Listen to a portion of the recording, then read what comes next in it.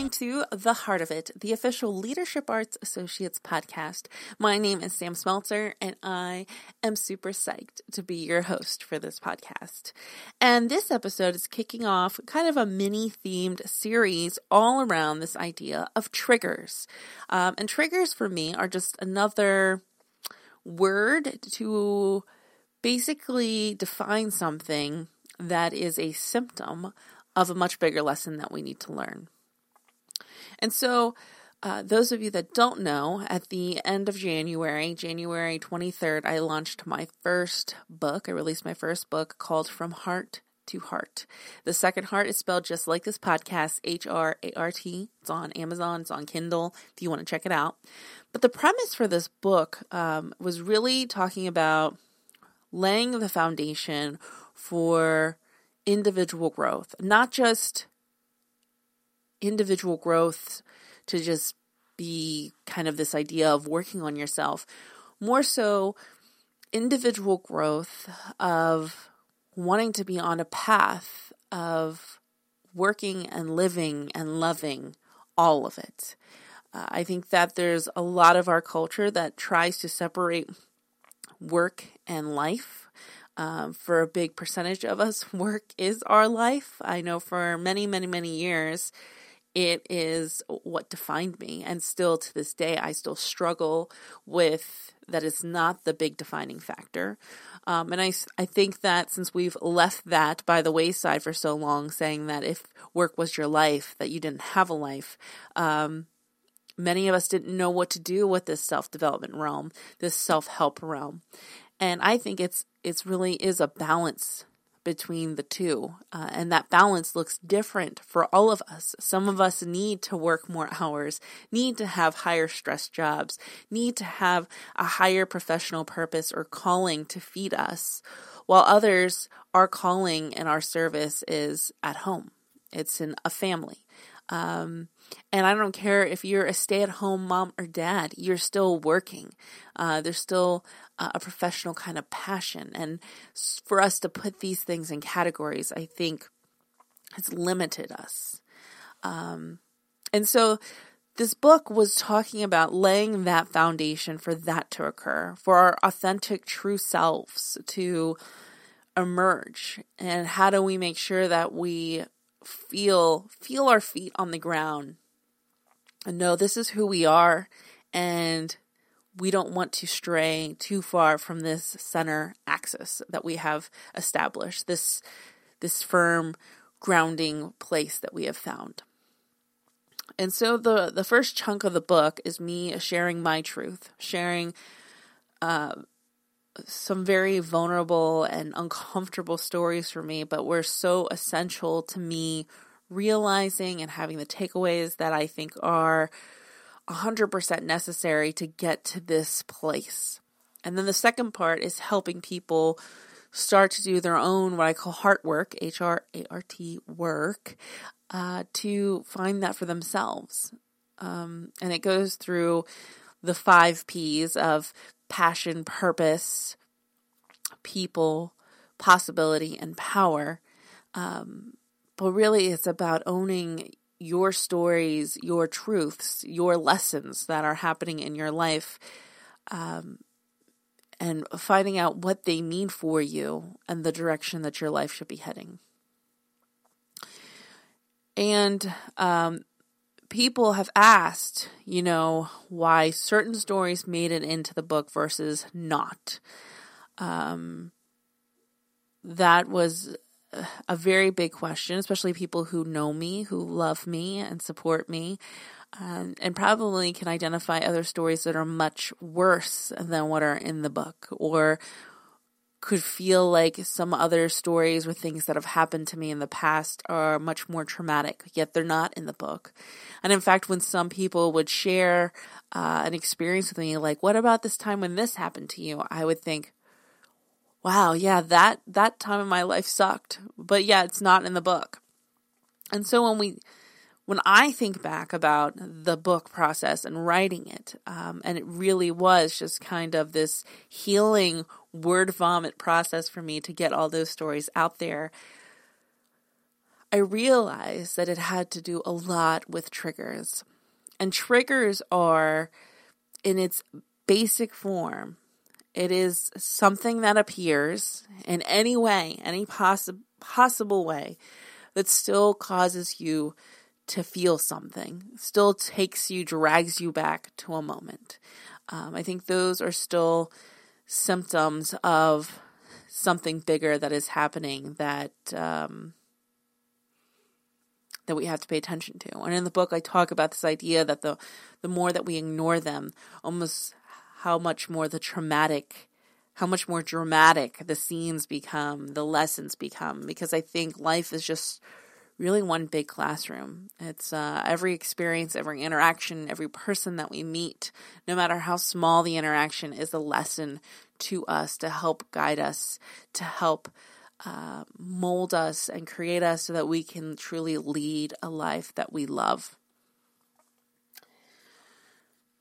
So these next couple episodes are going to talk about triggers. Today, I want to talk about it in its most basic form and help you to identify what your triggers are that are kind of standing out there with you. This is kind of what I end part one with in the book. I do something called a roller coaster reflection to kind of help people to build awareness of triggers that may be happening in their life. This is something that's not easy for most because it's not as tangible as I think a lot of people want it to be. It's a lot of trusting yourself, trusting your gut, knowing that what is showing up is what's meant to be processed at this time. And not all of it will show up. So if you experienced a horrible loss or death or heartbreak or even illness, something that you thought was so tragic in your life, and then when you're listening to this and those are not the things that are coming top to the list, that's okay. That does not discount those experiences. That does not mean that they meant nothing. Sometimes they are a part of whatever is popping up. You just don't realize that what's popping up is the root to some of the feelings that we have as a result of those other things that happen. And I know that I could probably be talking and some of you are thinking, this is gibberish. So let me see if possibly I can make this a little more tangible for you. So one of my most popular triggers that's out there that a lot of people know about. So sometimes your triggers is something that people know about you. If it's been around for that long, it's something that you could embrace or make almost playful in nature. And it kind of becomes your thing. And you don't even realize that your thing is really your lesson or almost your symptom to get you to pay attention to a lesson that you're processing. So one that's very much out there for me, it's come up a couple times in the podcast. Most of my clientele know it. Most of anybody in my life knows it, is donuts. My love for donuts. For a long time, it was just that I love donuts, and that's how I put it. It was one of my favorite things. And it's really easy to leave it in that bucket. But when I really started to process and dissect the question of why I love donuts, that's when things started to take on a different perspective, started to shine a different light on something that I thought was so innocent and playful in nature. I mean, it's a fried piece of dough with a hole in it, with some usually brightly colored sprinkles or chocolate or vanilla frosting. And it's delicious. For the most part, if you get a good donut, it's delicious. So what else could a donut symbolize? When I started working with nutritionists and starting my wellness journey, which I'm actively on, and I talk about basically detoxing my entire life. I'm literally doing that right now. I'm in a class called the Mind Body Detox, and that's all that we are doing is really trying to trust our triggers and detox and understand the why, like why those things are present. And So donuts came up very early on in my wellness journey with a nutritionist when I did not believe that I could let them go. And she asked me why, what is it about the donut that you can't let go of? Because there's a lot of things that I thought, and there was other things that kind of fell in that bucket as well. So I would say McDonald's falls in this bucket too. I would say that donuts, even though donuts is more of my thing, because I wouldn't want McDonald's to be my thing, but then a Big Mac is probably a close second for the same reason. And even though, and here's a perfect example of, the Big Mac story would not make the book, but the donut story may make the book because they're so closely tied. When I started to really sit down and process, what are the origins of the donut love for Sam? What started to materialize was the memories of the donut. And the donut symbolizes to me one of the few childhood traditions that I have. Same thing with the Big Mac. My family is somewhat of routine. And there's a few things that were of our routine that I really, really loved. One of which was every Sunday after church, my mother would take us to the local donut store called Winchell's on Lake Avenue in Pasadena, California. It's still there. And we would get a dozen donuts. 4 of those donuts would be glazed, and then we got to pick whatever other 8 we wanted from our heart's desire. We went so frequently that the individuals that were working at the shop usually had some fresh glazed donuts waiting for us, so they were still warm when we got them. And then we typically usually got milk, chocolate milk. I love chocolate milk with donuts. And then we would sit there and plow through, 3 or 4 donuts, and then leave. And it was one of the just favorite memories that I had spending time with my brother and my mother. And my dad traveled a lot, so sometimes he was a part of that, sometimes he wasn't, but it was a favorite memory of mine. I just loved it. I loved Sundays for that reason. When we moved from California to Pennsylvania, there are no Winchell's out here. There's a Maple Donuts, there's a Dunkin' Donuts. I just naturally assumed that kind of tradition would carry on.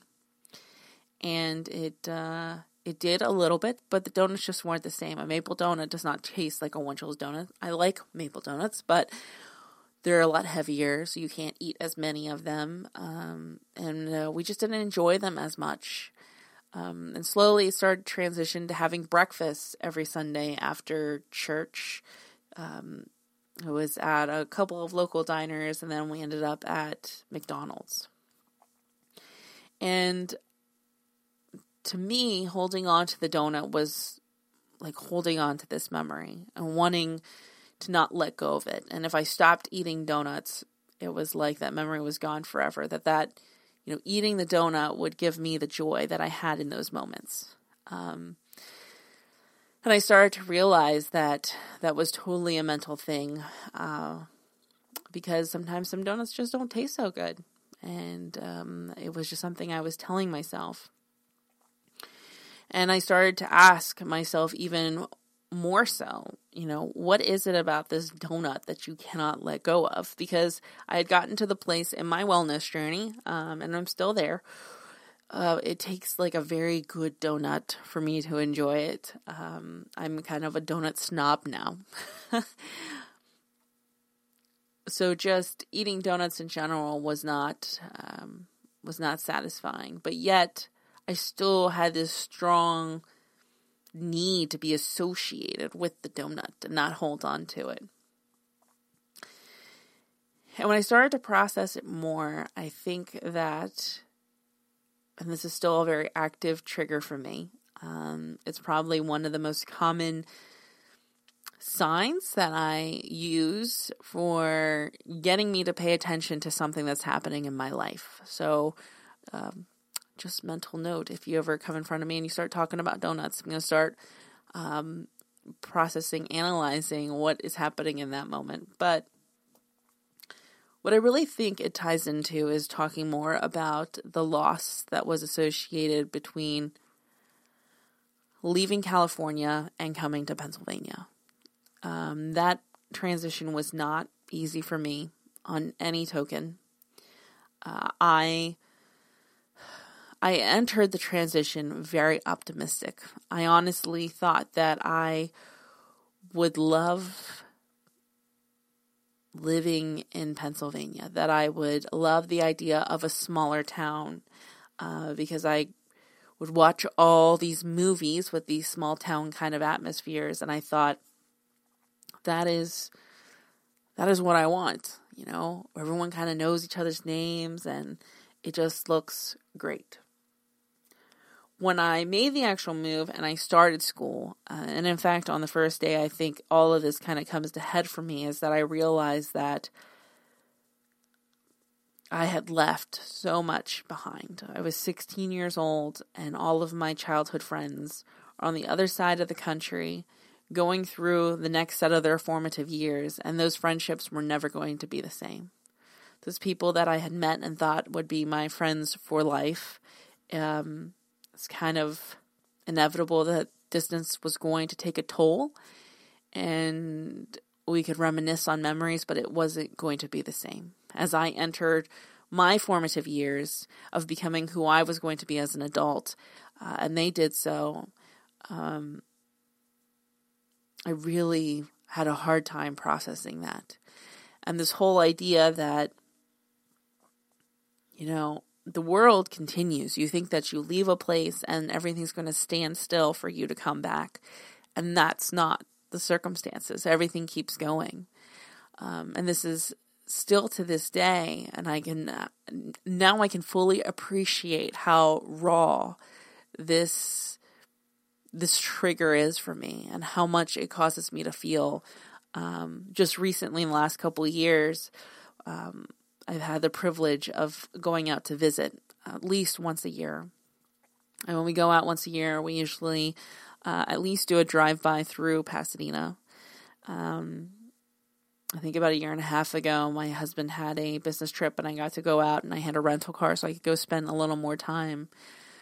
But the way that I feel when I'm there, I feel like I can just burst into tears, tells me that there's still so much of me that struggles with the fact that that is my past and not my present. And I didn't fully understand that when I left to move. And it's just so hard. It's hard to drive around and see how things are drastically different and not being present for any of it. The people that I grew up with and loved no longer live in the places that I remember. Everything is just different. It's like a whole nother life that had happened ago. And it's hard.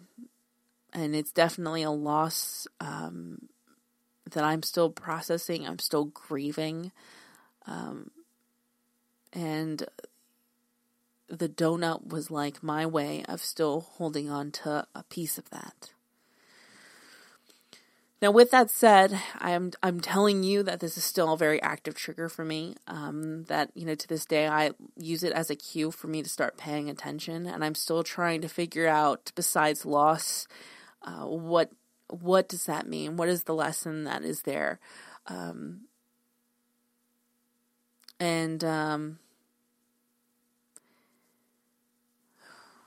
Wow. My brain just went completely blank because I just totally...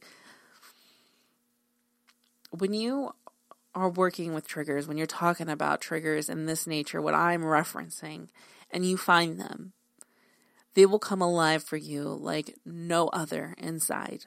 Like no other. They will absorb almost everything. And as paralyzing as some of them may seem, that's how powerful the potential is of discovering exactly what that lesson is there to teach you. And I recognize that this feeling is associated with donuts, and where it comes from.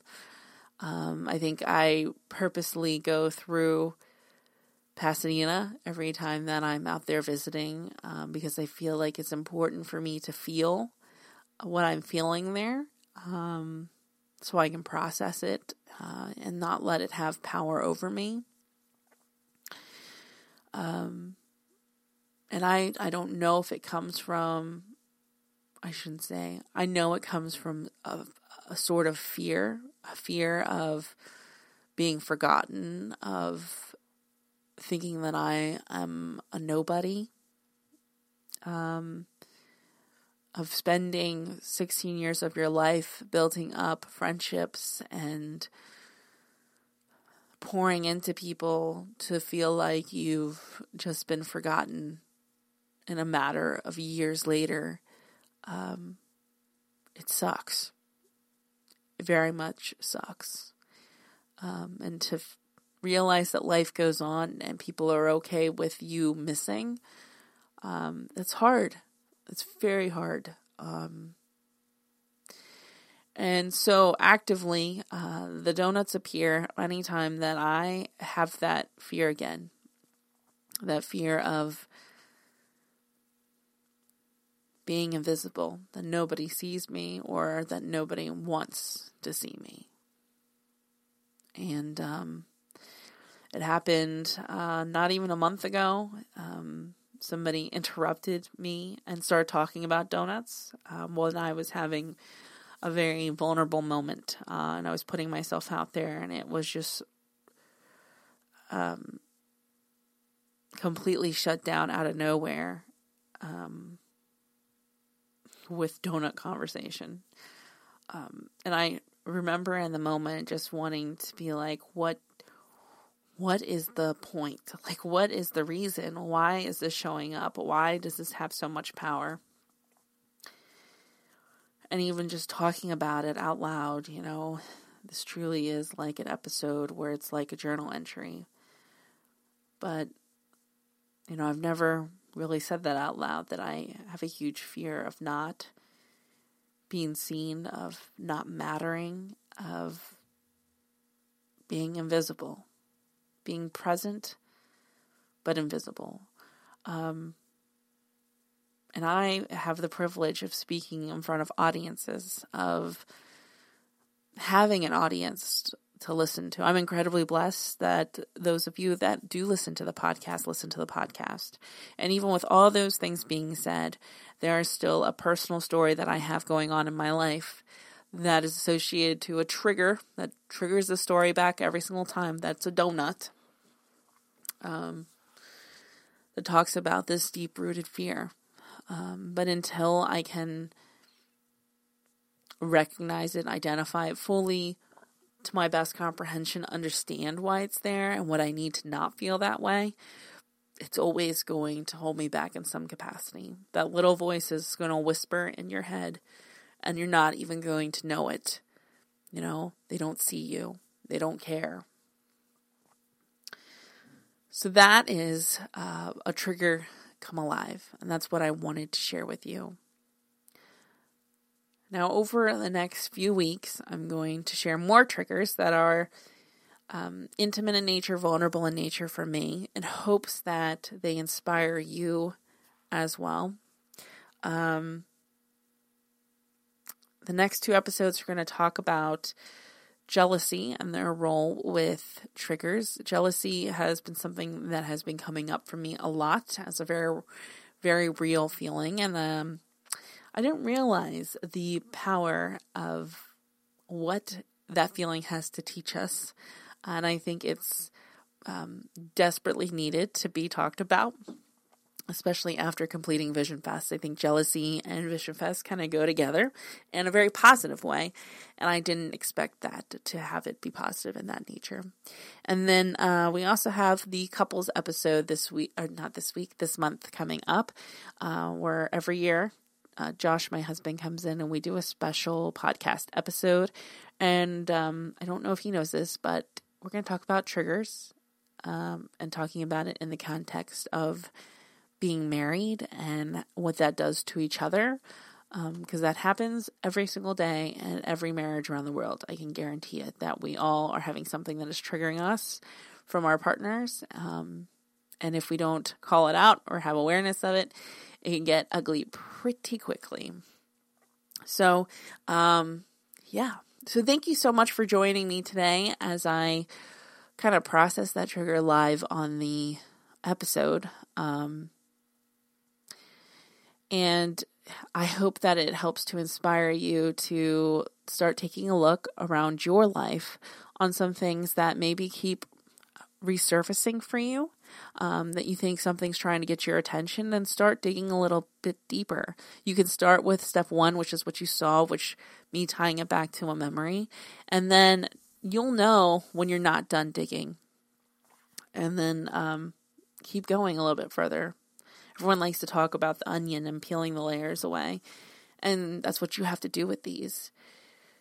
But at the core of these layers is the true authentic self, your voice of who you are. That is something that once you find, no one can take away from you. So if you love this podcast, we'd love if you would share it on any social media channel that you see fit. The number one way to get us out there is leaving an iTunes review. So if you have a couple of minutes, if you could do that for us, that would be great. Otherwise, I look forward to talking to you next week when we get to the heart of it. See ya.